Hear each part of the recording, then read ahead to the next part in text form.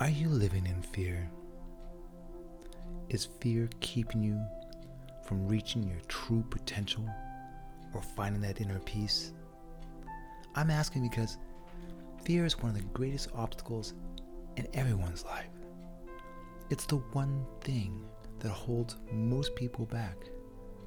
Whether they're competing for a spot on the Olympic team, the CEO of a billion-dollar company, or a person undergoing chemotherapy. Fear affects everyone, myself included. When I was younger, I naively believed that I couldn't get scared. I would go to great lengths to prove my fearlessness by free soloing difficult rock climbs without a rope, or by launching off a cliff with my snowboard. I wanted to believe I was like a Shaolin monk that didn't allow fear to interfere, that I was fearless. But that all changed when I discovered I had cancer. That's when I learned the true meaning of fear. It was January 3rd, 2000, the year of the millennium, when I first suspected that something was wrong. I was snowboarding in Chamonix, France, and the powder was deep. To escape the crowds, we drove to Le Grave, a mountain hailed as the most extreme ski resort in the world. Although we trained for such terrain, nothing could prepare us for what we were about to encounter. The tram took 20 minutes to reach the top, and none of us could see a way down. All we could see were towering walls of blue ice and glaciers that looked as formidable as the north face of the Eiger. Unfortunately, I wasn't able to enjoy the view. I was hunched in a corner, leaning against the glass, trying to conceal my intense stomach cramps. I wanted to believe it was just a change in my diet, but I intuitively knew that something was wrong. I just didn't want to admit it. When the tram reached the summit, we stepped out and walked along the roped-off area with our skis and snowboards, looking for a way down. I could hear our boots crunching on the frozen, wind-blown snow. If we hadn't seen a couple of skiers duck beneath the rope and drop into a chute with an ice axe in either hand, we might not have known that was the best way down. "What do you guys think?" I asked as I plopped my snowboard into the ground. "Do you think we can do it?" one of my friends asked. "There's one way of finding out," I replied. I strapped on my snowboard and dropped in. It was one of the most amazing runs of my entire life. Nothing but face shots for nearly a quarter of a mile. But all I could think about was my intense stomach cramps. I'm not sure why I didn't address my health issues sooner when I returned to Lake Tahoe. I guess I kept hoping the symptoms would somehow go away, but they never did. If anything, the symptoms grew worse until I was finally forced to call my physician. It was March 17th, St. Patrick's Day. "I don't know what to tell you, Dan," my doctor admitted. "You look like a picture definition of perfect health. But if you want a second opinion, I can get you scoped this afternoon." In hindsight, I should have gotten that second opinion from a specialist in the city, but I didn't want to make the drive. San Francisco was 4 hours away. What should have been a routine scope and biopsy became a full-blown surgery. When I woke 3 hours later, heavily sedated, the surgeon greeted me. Mr. Goodwin, can you hear me? I nodded. "I'm afraid I have some bad news. It appears you have cancer. I just removed this tumor from your colon."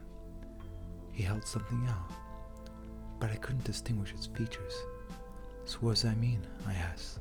My voice was weak and raspy.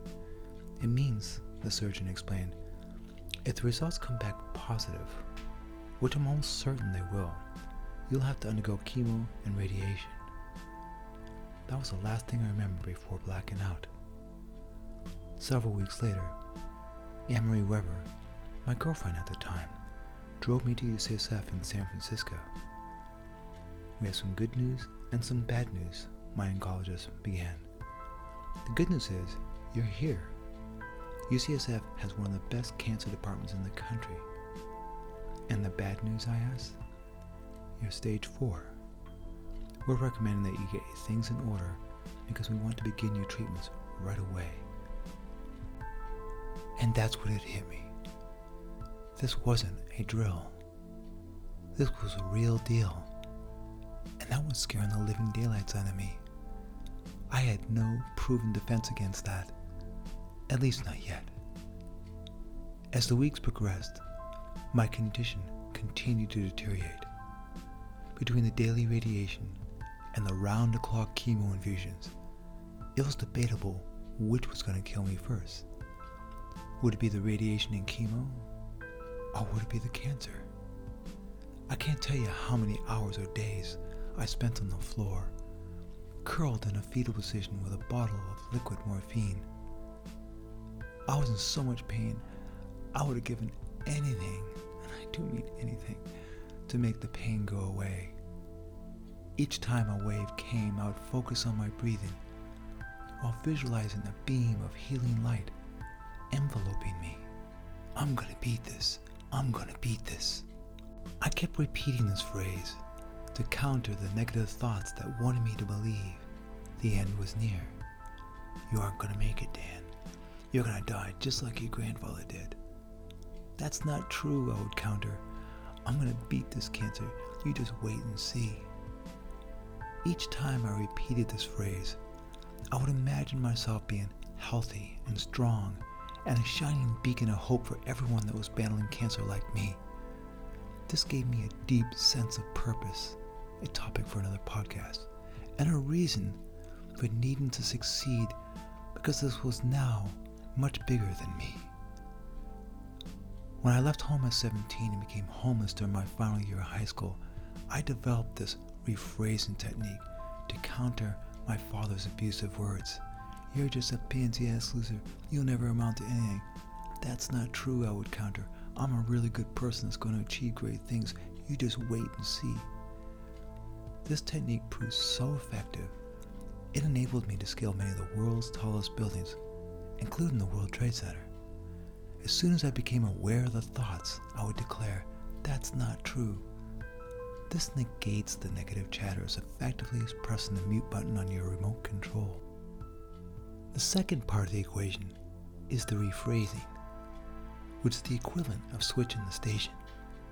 It's important to remember, always choose words that will support your desired outcome. I'm going to beat this cancer. You just wait and see.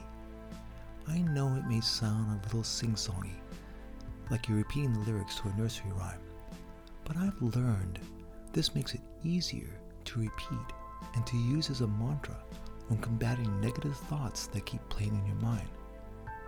I'm absolutely convinced if I hadn't incorporated this rephrasing technique into my mindfulness routine, I wouldn't be here today.